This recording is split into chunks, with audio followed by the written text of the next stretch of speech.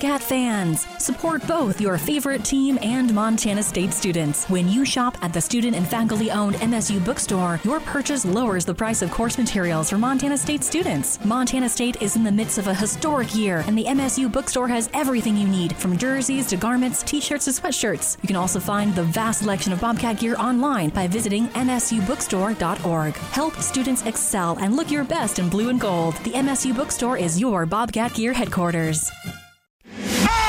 It's Nuanez now on 102.9 ESPN Missoula. Watch the show statewide on SWX Montana Television. Funky jams because our main man, Rajim Seabrook's supposed to be in studio, except for he can't make it down. He's trying, he's efforting, but it's so cold, sometimes your battery just dies. So if we haven't got it figured out by the time we're off the air, we'll come help you, Raj. We'll be on the way, but either way, maybe he'll come, maybe he won't, but either way, man, there's side effects to the cold, certainly. I also think there's benefits, but I digress. Welcome back. Nuanez Now, ESPN Radio, SWX Montana Television, and the ESPN MT app.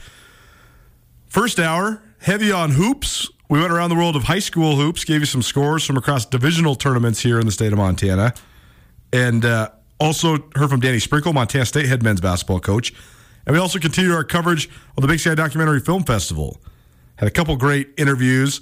One about a documentary about a young lady who's a skier who suffered a traumatic brain injury and has recovered and has since then become a huge advocate for TBI and that sort of research. And we also heard from a couple filmmakers about a documentary all about homelessness, pregnancy in Hollywood, but also just about humans.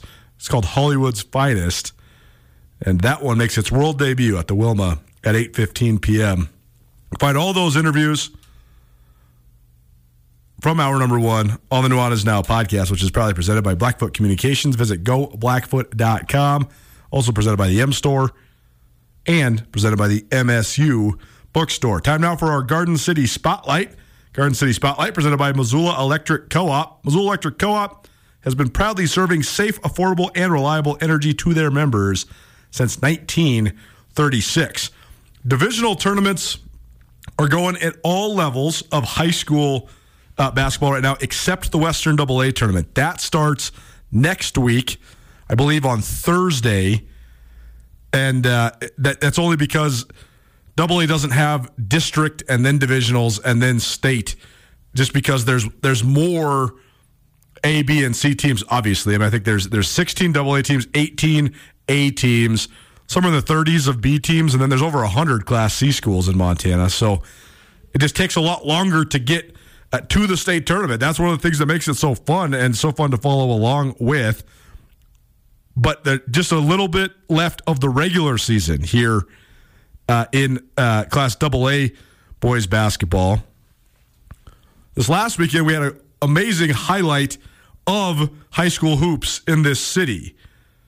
The Battle for the Golden Goat, which was spearheaded, a great idea by our great partners at SWX Montana Television. They put together basically inner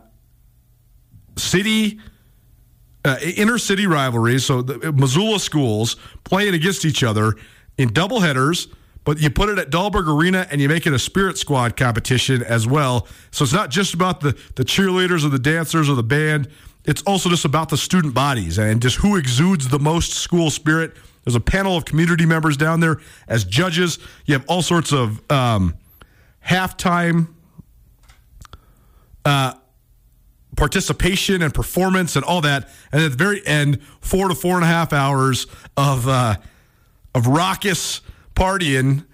Then they decide which high school gets the Golden Goat Trophy, which is awarded to the school and the student body with the most school spirit. This has been Hellgate and Sentinel for the last couple of years, but this year Big Sky gets involved, and that also resulted in some really great basketball games. In the girls' game, Audrey Hale hit a three-pointer with only a couple seconds remaining to lift Big Sky to a 48-46 win. That's huge for the Eagles. They're above 500 going into the regular season finale, and they're certainly a threat with a couple of the best young players in the state. And Hellgate, really good team as well, so that's a big win for Big Sky. Travis Williams, the new head coach at Missoula Big Sky, said he thought it was his squad's biggest win of the year. It's hard to argue with him. Then in the guys game, another really good game, and Hellgate's boys outlasted Big Sky's boys 55-51. Jeff Hayes, longtime head coach for the Hellgate Knights boys. He joined us earlier this week. Time now for our Garden City Spotlight, where we highlight prep athletics from across the city of Missoula. Go now to the Rankish Brothers RV phone line. Welcome in Jeff Hayes. He's the head boys basketball coach at Missoula Hellgate. And Hellgate coming off another victory, 55-51 over Big Sky on Friday night in Missoula at Dahlberg Arena. Coach, thanks so much for being here, man. How you doing? I'm doing well. Thanks for having me, Coulter. First and foremost, let's talk about the atmosphere on Friday night. I read the article in the paper, thought your comments were great about how both teams played so hard, and it was just a great high school basketball game. But what was it like just being a part of that? I mean, this battle for the Golden Goat has become really, really cool, and great atmosphere on hand and a great victory by your guys.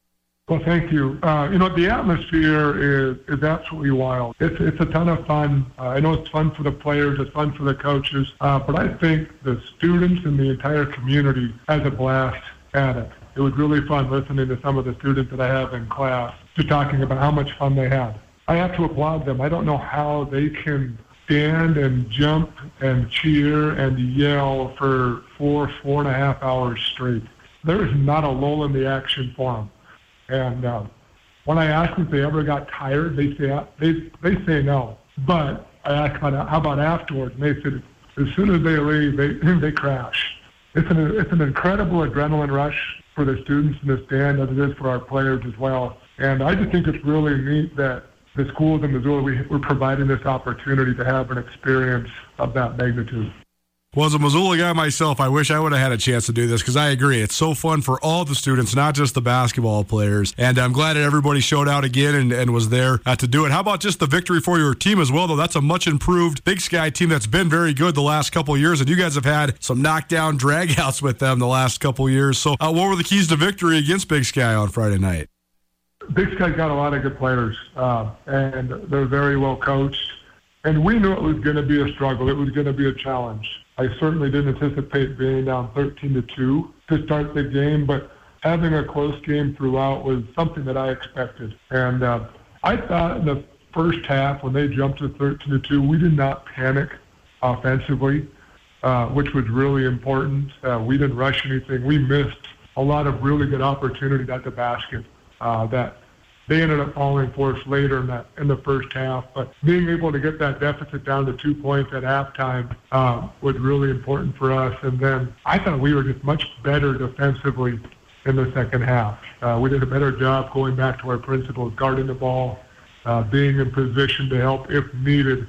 And we challenged our guys to take a little bit more pride in that. And I thought that was the difference there in the second half. Missoula Hellgate head boys basketball coach Jeff Hayes joining us here on Nuanez Now, ESPN Radio, as well as SWX Montana Television and the ESPN MT app. It's our Garden City Spotlight. Coach, just in general now with the postseason coming up just in a couple, I guess by next week, what have you liked just about the way your team's played so far this year, and what do you think sort of defines this team? What's the identity of this Hellgate team so far this year? Well, it's been a really, really fun group to coach.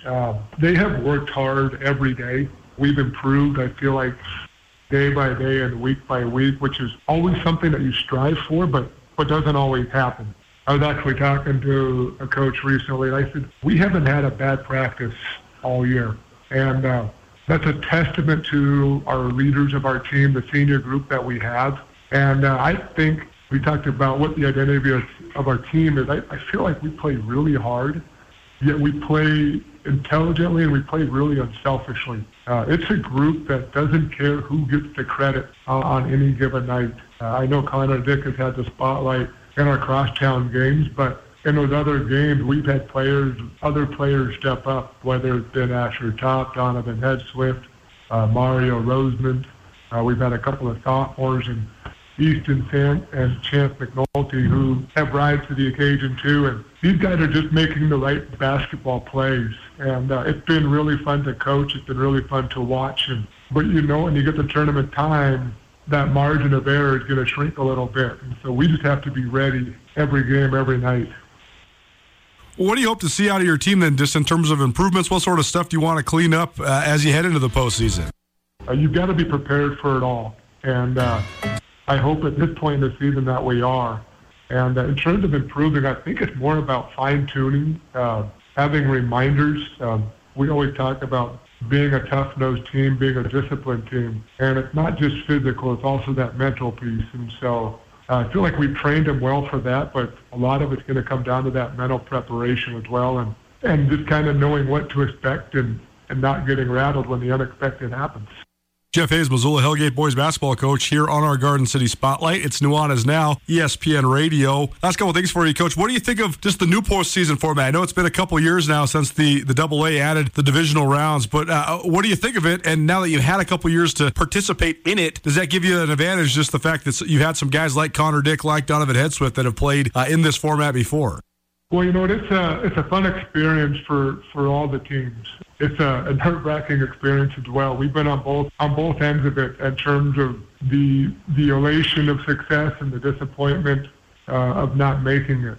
We've experienced both sides of it. I think it's just a great opportunity for kids to have that tournament experience.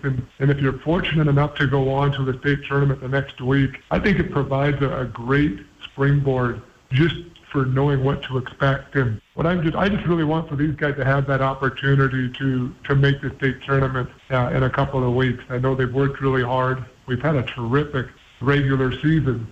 And I guess maybe my one gripe with divisionals, I don't know how well those top seeds are rewarded going into a divisional tournament, whether you're playing at a high school or a neutral site. But you know what? That's the beauty of tournament time. And basketball can be a fickle game, and we're just going to have to be prepared to battle night in and night out.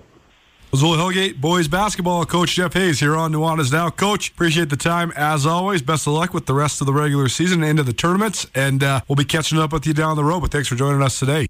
All right, thanks for having me. We appreciate the support you guys give to athletics in Missoula, and it's been pretty fun. There you go, Jeff Hayes, Missoula Hellgate. They're up in the Flathead to finish up the regular season.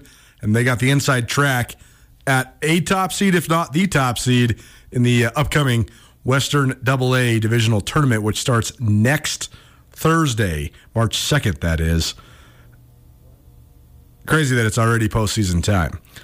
Nuanez Now, ESPN Radio. The news of the day is that the Grizz basketball game tonight, which we had some tickets for you, we didn't give them away, which is actually a good thing because there's no game now. Portland State's supposed to be coming to town. Couldn't get out of Portland. The Lady Grizz did make it to Portland. They took a bus. So they will play Portland State tonight. It tips at 8 p.m. Mountain Standard Time, 7 p.m. local time. The tip was moved back an hour to facilitate Montana getting from Vancouver up to the city. They got to Vancouver as of last night in the wee hours of this morning, and then now they're on their way up to the Stott Center. So Lady Grizz game still on. The men Grizz game, not so much. Portland State will not play in Missoula, at least not tonight. We'll see if they can make their way to Bozeman by Saturday or if this game gets rescheduled whatsoever. As of right now, it's postponed, not canceled. So we'll see. We caught up with Travis DeCuire earlier this week. There is a question or two at the end here about Portland State, but other than that, mostly just a sort of synopsis of the season going into the final weekend. This is also part of our Garden City Spotlight presented by Missoula Electric Co-op. But down here in Delbert Arena with Montana head coach Travis DeCuire. I'll only ask you one question about last weekend. Coach, how do you turn the page from last weekend? Obviously a rivalry loss, but also got some big games coming up here this weekend. Be tougher, play with more discipline. That's our message right now. Is we've had a few of these games this year that have gotten away from us, and I feel like our discipline needs to be better in those situations, especially when you got a sellout game, show up and do your job. Does it take a huge mental adjustment to get guys to play differently, or do you want that? Because you want your guys playing physically. You want your guys kind of up in people defensively. So how do you go about sort of managing the mental aspect? No, we keep doing what we do. I just think we got to be smarter with it. There's the slapping at the ball and hands coming down. There were some. We committed a lot of fouls in that game. So my issue never was we didn't foul. It was just there were a couple early and a couple late that should not have been called, and they really set the tone or finalized the game. That's all I'm saying. So for us, there's about 15 possessions that we just put points on the board for them, and we can't do that if we want to beat good teams. I loved your comment after the game, though, about how you still believe that this team has turned a corner and you still believe this team can go and win in March. So how do you carry that part over? And what have been the key turning points for you guys? Really, you go back, you watch the film. We always ask guys, if you can have one possession back, which one is it? If we all identify that one possession and we make those adjustments when that possession presents itself again, you probably win next time around, regardless of who your opponent is.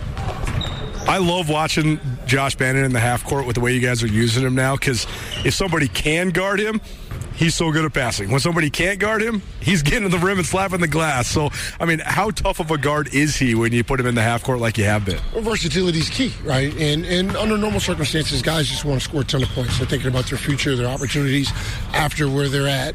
I think he's done a phenomenal job of adjusting to the defense and adjusting to his team. The personnel that's on the floor, what do we need to be productive? And he's done a really good job executing that. Portland State coming to town on Thursday, so always a tough scout.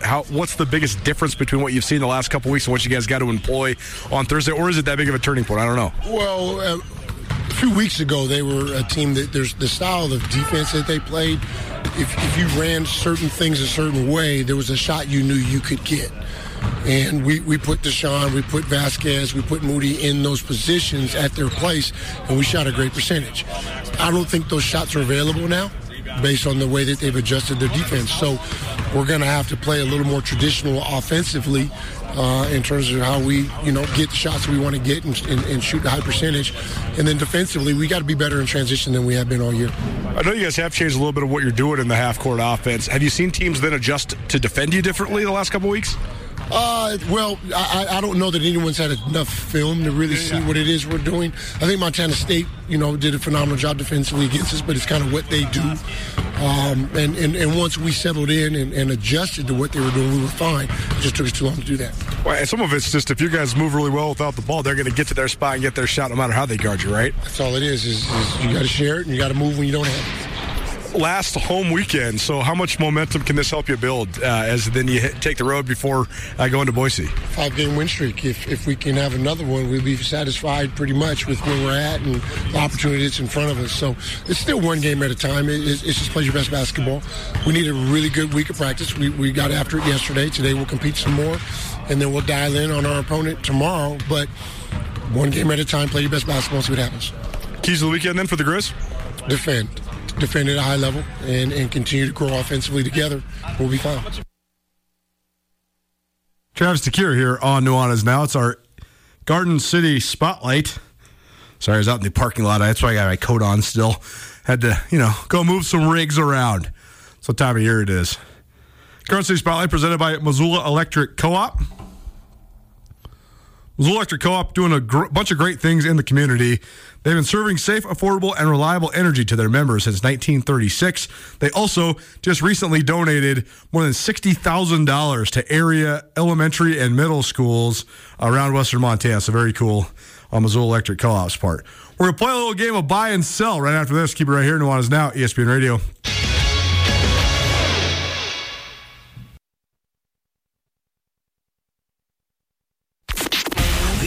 Nuanez Now on 102.9 ESPN Radio Missoula.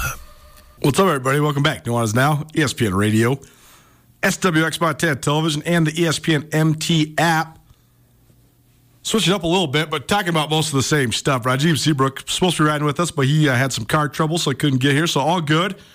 We carry on. This is our last show of the week. We don't have a show tomorrow. And then basically the traveling radio show commences. I will be on the road beginning on Monday. We'll be coming to you live from Reese Court, Cheney, Washington. It could be we could be leading up to a basketball game for the Big Sky title. It just depends. If Montana State wins tonight against Sac State and Saturday against Portland State, pending that game occurs, and Eastern Washington loses twice, then the Bobcats could be playing for a share of the Big Sky title. Eastern's already sewed up a share of the title. They can win it outright with any sort of victory no matter what happens with Montana State, or they can win it with any Montana State loss, even if they were to lose. So basically, as the baseball people would say, Eastern Washington's magic number is 1. Either an Eastern win or a Montana State loss, and the Eagles will be the outright Big Sky Conference champions. I'm going over because I know there's a very small chance that the Cats are actually going to be able to steal and share that title. But more importantly, though, let's say Eastern doesn't lose and they clinch the outright title, but they might be gunning for an 18-0 record in league play. That's never happened. The Big Sky Conference has been around since 1963.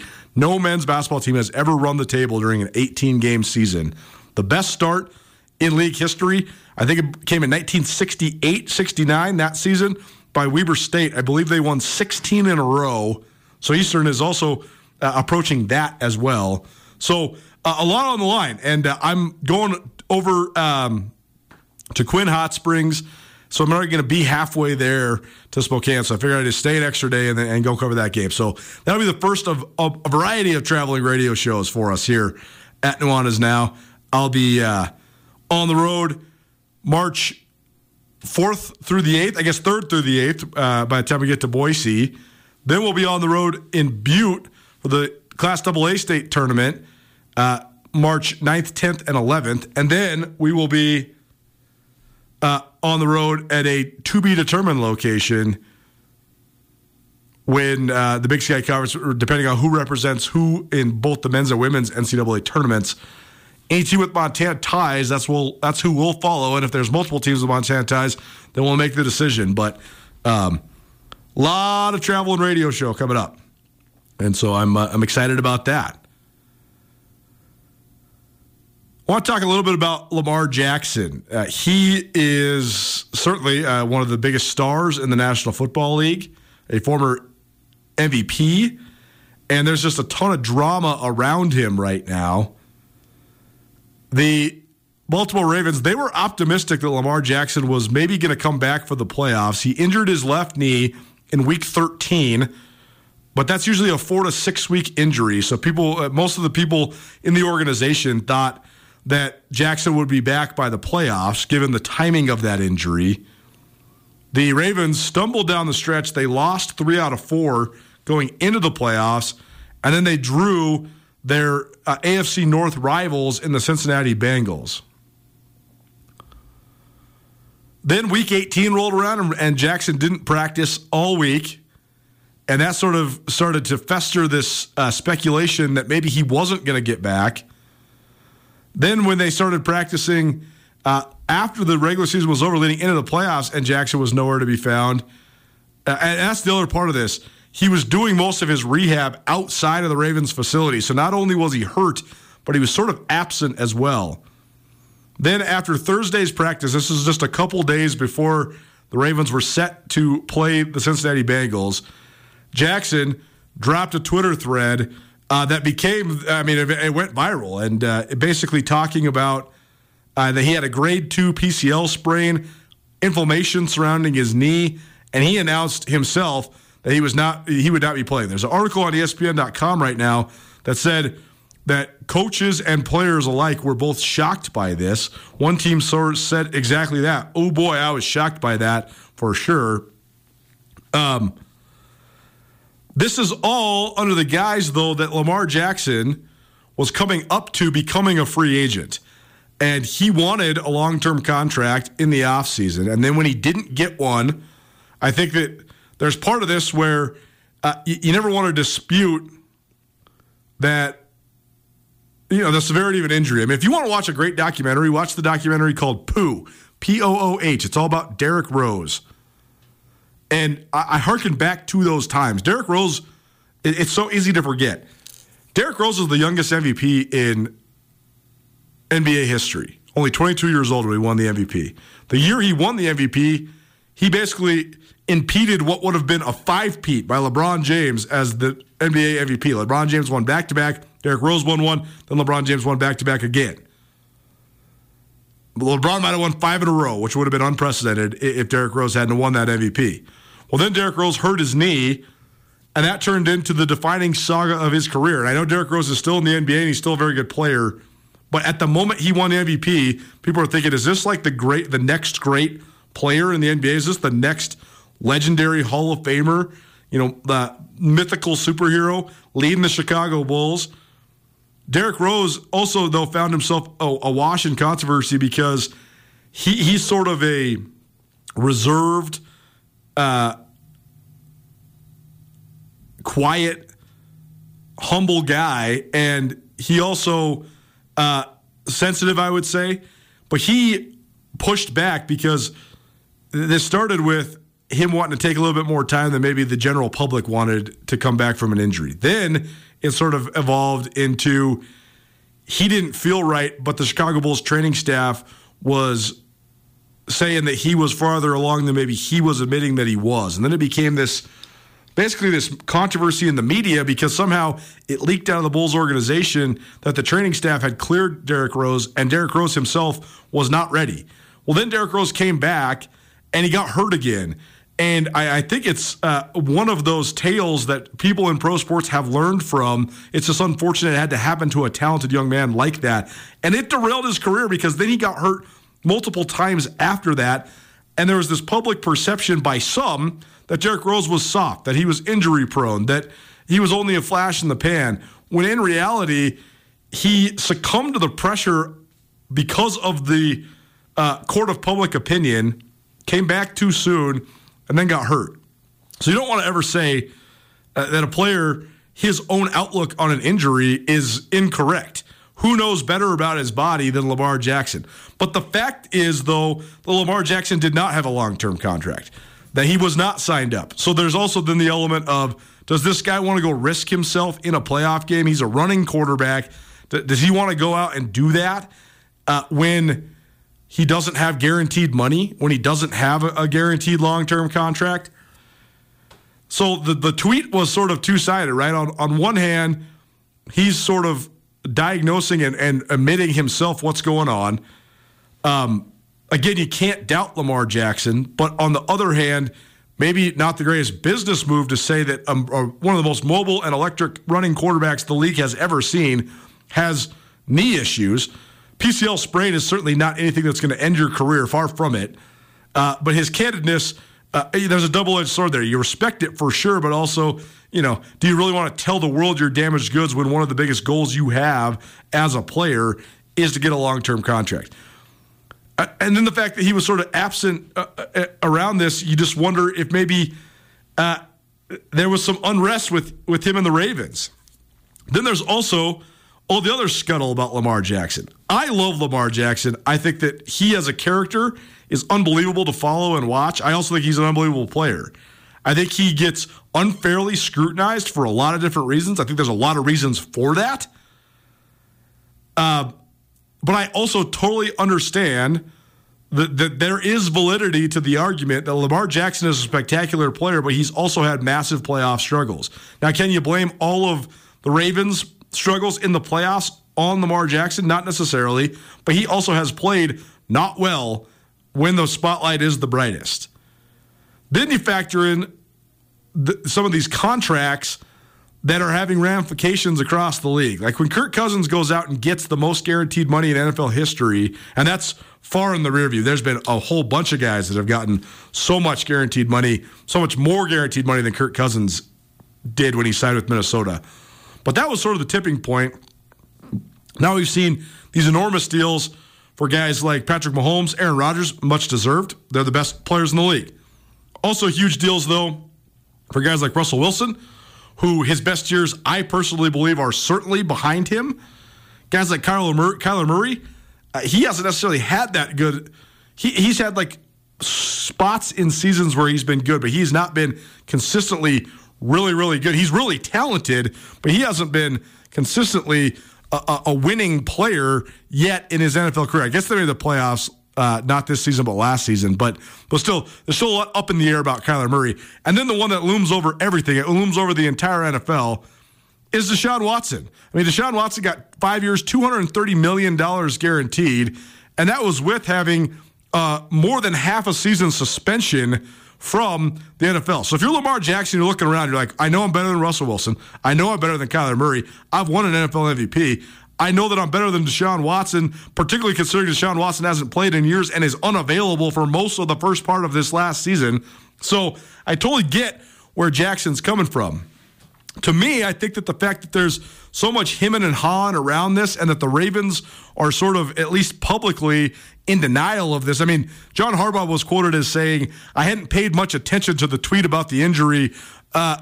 Okay. First of all, if you really haven't paid attention to what your franchise quarterback announced his injury on Twitter, if you don't know about that, that's just stupid. You have to know about that. if you do know about it and you're deflecting it, that's also, to me, a sign that the Ravens know that this might be heading toward a divorce. I think that's how this is going to go. I think Lamar Jackson is going to hit the open market. The Ravens might franchise tag him. If that's the case, then maybe they franchise tag him and trade him, or maybe they franchise tag him and he stays. I think if there's two ways to franchise him. There's the franchise tag where he's going to get, where he can't go anywhere. He's going to be on a 1-year contract for $40+ million. They usually average out like the top 5 salaries among your position, and then boom, you get the median of that. I guess it would be the mean of that, excuse me. So, given the contracts for Dak Prescott and Patrick Mahomes and Aaron Rodgers, I'm trying to think of other incredibly high-paid quarterbacks. But given that, I think that Lamar Jackson's salary would probably be in the mid-40s if he got the exclusive franchise tag where he's playing for Baltimore on a 1-year deal. If they sign him to the other type of franchise tag where he can basically he can negotiate a sign and trade, or other teams can do what they call an offer sheet, and then the Ravens have a chance to match. That also is a scenario here. They could put that on him. He would basically get, I think, $33 million from the Ravens in that case, but someone else could come in, give him the offer sheet, and say they offer him, $40 million or whatever, and if he decides to do that, he can, and then the Ravens would have to give up that team would have to give up a couple first-round picks in exchange for Lamar Jackson. That's probably where I think Baltimore will go to protect themselves, because you don't want to let Lamar Jackson just straight walk into free agency to get nothing. So I expect them to at least do the secondary franchise tag. But if that's the case, though, if he does not want to come back to Baltimore, maybe he just walks out the door. And if that happened, I think that Lamar Jackson's such a good fit in Baltimore for what they like to do, sort of in terms of the identity of their franchise, the style that John Harbaugh wants to play. I mean, John Harbaugh he's a defensive coach. He wants to play defense, he wants to hit you in the mouth, he wants to run the ball. Lamar Jackson is such a great fit for that, especially in the regular season. That's the biggest question mark around Lamar Jackson, though. In a single game scenario, when a team can just throw the whole house at you, they can just do everything, pull out all the stops to stop what you do best. And also then the fact that because you're a running quarterback, I mean, if you play in the fact that there's like this notion that injury prone is a thing in the NFL, here's the deal. If you play in the NFL, the only reason you're playing 15 years straight without an injury is because you got lucky. Everybody is injury prone in the NFL because it's just only a matter of time before you get injured. Sure, there's guys that last for a really long time that hardly, if ever, get injured. I think it's almost exclusively luck when that occurs. But either way, Lamar Jackson's putting himself in harm's way significantly more frequently than most players, most quarterbacks in the NFL. So the way I expect this to go down is I expect Lamar Jackson, one way or the other, to not be playing for the Baltimore Ravens next year. Before we speculate on who would be fun fits for Lamar Jackson, Andrew, what do you think of just this whole scenario, just the way that it all went down? I mean, he's kind of been MIA in Baltimore for a couple months now. Yeah, I think your read on it is really good, Coulter. What I would say is it's sort of the intersection of two trends, right? We're seeing, I think everybody agrees that Lamar Jackson is worth a lot of money. Yeah. I think the reason that he and the Ravens are not coming to the same agreement on how much money he's worth is the two trends that you talked about, which is a little bit of a downturn in Lamar Jackson's health and probably in the Ravens' willingness to stake their future and to stake a huge portion of their salary cap and to stake the next 5 years of their franchise on a guy who is a running quarterback who is more prone to those injuries because he takes more hits than a lot of quarterbacks in the league. And the other trend line, which was going up as sort of Lamar Jackson's value was going down a little bit. So like you said, it's just the kind of money that it takes to play in that quarterback market when you're talking about signing somebody to an extension. I think you identified the Deshaun Watson contract correctly as sort of the new trendsetter in that field. And I think when you take those two things into concert, not only maybe the Ravens have a little bit less confidence in Lamar Jackson after last season when he was hurt and he struggled a little bit when he did play, and then also the rising trend line of quarterback salaries, we end up in a place where we come to this, and there's so many other variables there. Lamar Jackson's a guy who had a chip on his shoulder coming out of college because he was doubted. He's the kind of guy who wants to be recognized for what he is because he's already been doubted. And for a guy like that, the contract is the number one way to measure what people think of you. So there's a lot of that in there. I think when it comes down to it, the Ravens just have to look at their team and determine where they are on the competitive curve. If this is a team that you think can win the Super Bowl around him or can make a deep playoff run around him, I think you have to work to bring Lamar Jackson back. If not, with the rest of the roster, though, maybe you do the non-exclusive franchise tag. Let him work out a deal and take those 2 franchise picks, because then you have a couple years to find a new quarterback and build up the rest of the roster around them. The Ravens' defense, of course, is good. They don't have a ton of other weapons on offense. I know their running backs were hurt this year, but they've never been able to find a number 1 wide receiver for Lamar Jackson. So maybe they have a different view of it, but this is a team where I think taking a couple of years, taking a couple extra first-round picks, moving on from here and maybe restarting might not be such a bad idea. Well, the thing, it's such a great point because Andrew Houghton here on Nuanez Now, we're talking all things NFL and Lamar Jackson. Because the Ravens are one of the only teams in the league that have never just burnt it down or that have never just reconciled themselves with being bad. Since they became the Ravens, they've just been good. Like the first couple years when they moved from Cleveland, it was sort of a rebuild. But then since they won that Super Bowl with Ray Lewis and Brian Billick as the head coach, they've just been good. Like they're just almost always in the playoffs. And if they aren't in the playoffs, it's because they're like, 7-9 or 8-8, or I guess this day and age with the 17 games, 8-9 or whatever. But they're always right there with 8, 9, 10, 11 wins. It's also why they haven't ever had that many more than 11 wins in a year, because they are kind of stuck just right there in the pretty good to not completely dominant area. That said, they're one of the most stable organizations in football. They've always done a great job drafting. They have a whole bunch of really good pieces defensively, led by guys like Roquan Smith and Patrick Queen. I mean, that has to be, Tyus Bowser has to be one of the best linebacking cores in the NFL for sure. They've always been good to great on the offensive line. That's also been a high priority of their organization. But you're right. Lamar Jackson hasn't anybody really that good to throw to other than Mark Andrews, their tight end, during his time there. Let me ask you this, though. Can you win a conference championship and get to a Super Bowl and compete for a Super Bowl with Lamar Jackson as your quarterback? Yes.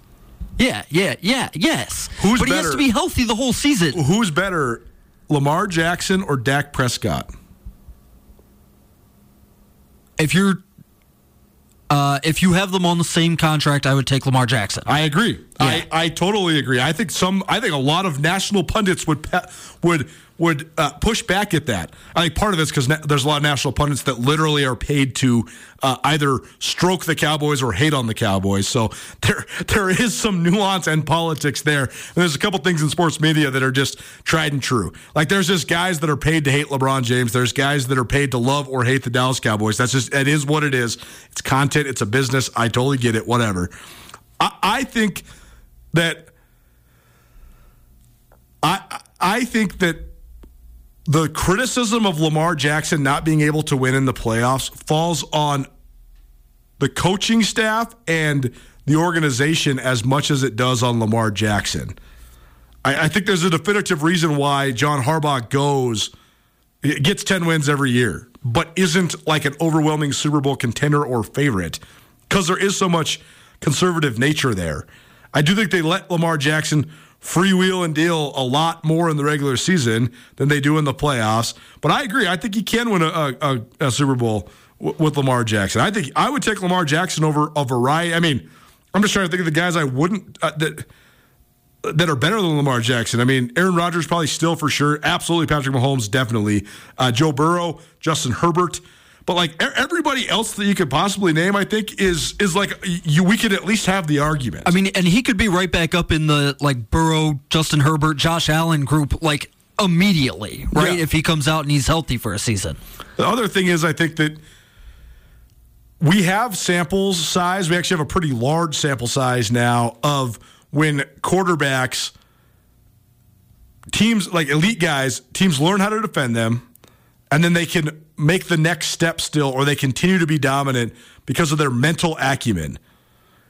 I can't think of a quarterback that relies on his athleticism so much, and then when teams sort of have the formula to keep you in check, who's then been able to break through that mold. Like, so many guys have then had to add different parts to their game, become more cerebral, become more conservative, evolve as a pocket passer, so to speak. But in terms of the true elite electric quarterbacks, it seems like when teams kind of get the formula and then they replicate the formula, like Patrick Mahomes, I've talked about this a lot on this show. Teams kind of sort of learned how to defend the Chiefs for a minute, and then Mahomes just kicked down that door and then just kept being ridiculous. Justin Herbert's about to reach that point, and he's going to have to kick down that door and be ridiculous again. Joe Burrow, he's so diverse. He can do so many different things.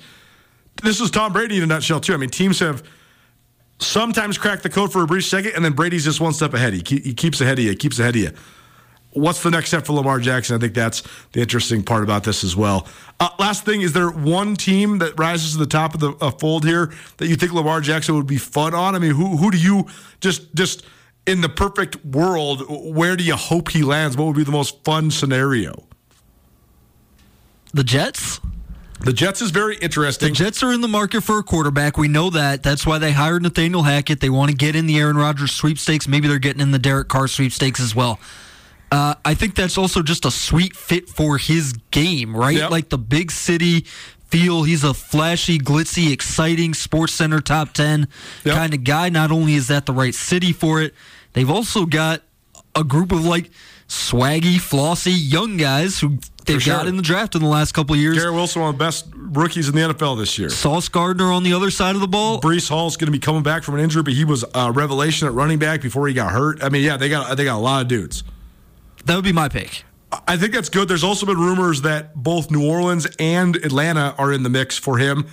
I think just because, he's a dude from Florida. He's a Southern guy he's got his Southern drawl. I just, I think that there's a formidable amount of people in Atlanta that if Michael Vick went to if Lamar Jackson went to the Falcons, they would be like, oh my gosh, I thought we would never get another Michael Vick, and now we got the second coming of Michael Vick. That might be a little bit unfair because I do think they're a little bit different players, but they are such electric players in the open field. I didn't think we were going to talk about Lamar Jackson for that long, but we did. Nuanez Now, ESPN Radio, SWX Montana Television, and the ESPN MT app. One more break. And then a couple more talking points to take you home here on your Thursday. Back after this, Nuanez Now, ESPN Radio.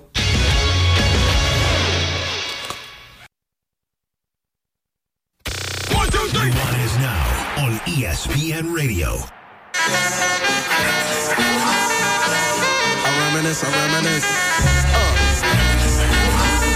Yeah.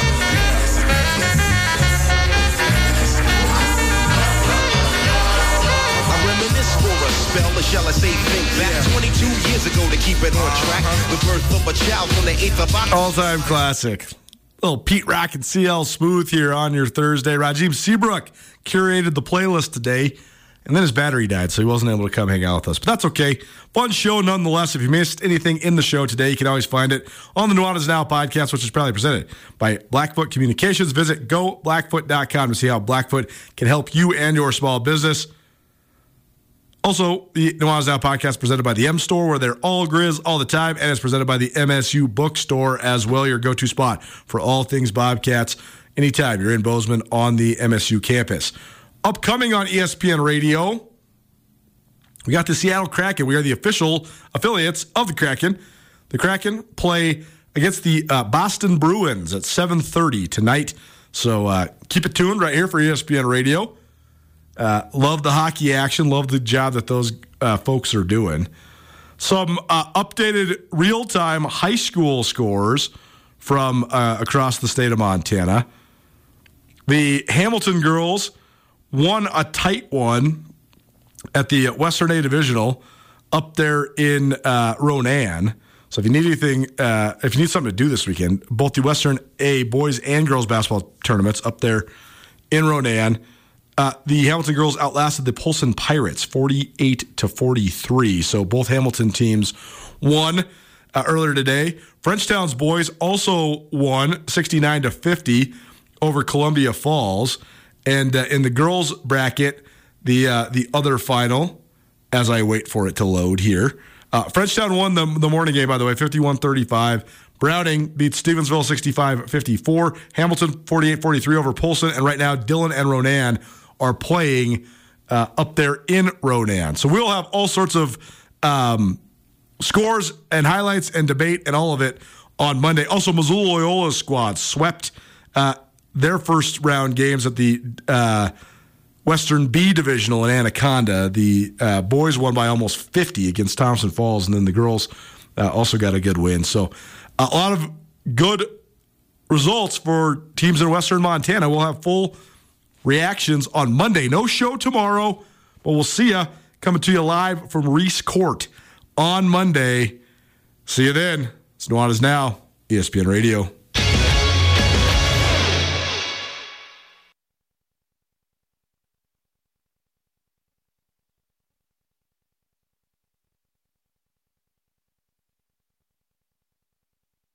I am here with Catherine DeLands of the Advocates. If you've been listening to ESPN Radio, you're familiar and you know if you've been in an accident, the Advocates can surely help you. What sort of expertise do you guys have when it comes to any sort of personal injury, accidents, things like that? It's all we practice. You're not going to get an attorney who's practicing family law or in court defending criminal cases. All we do is personal injury. We're a multi-state firm, but I'm right here in Missoula. So we have the backing of a large firm with just years of expertise there, too. Free consultations. You can find out more by calling 406-640-4444 or by visiting online 24/7 MontanaAdvocates.com.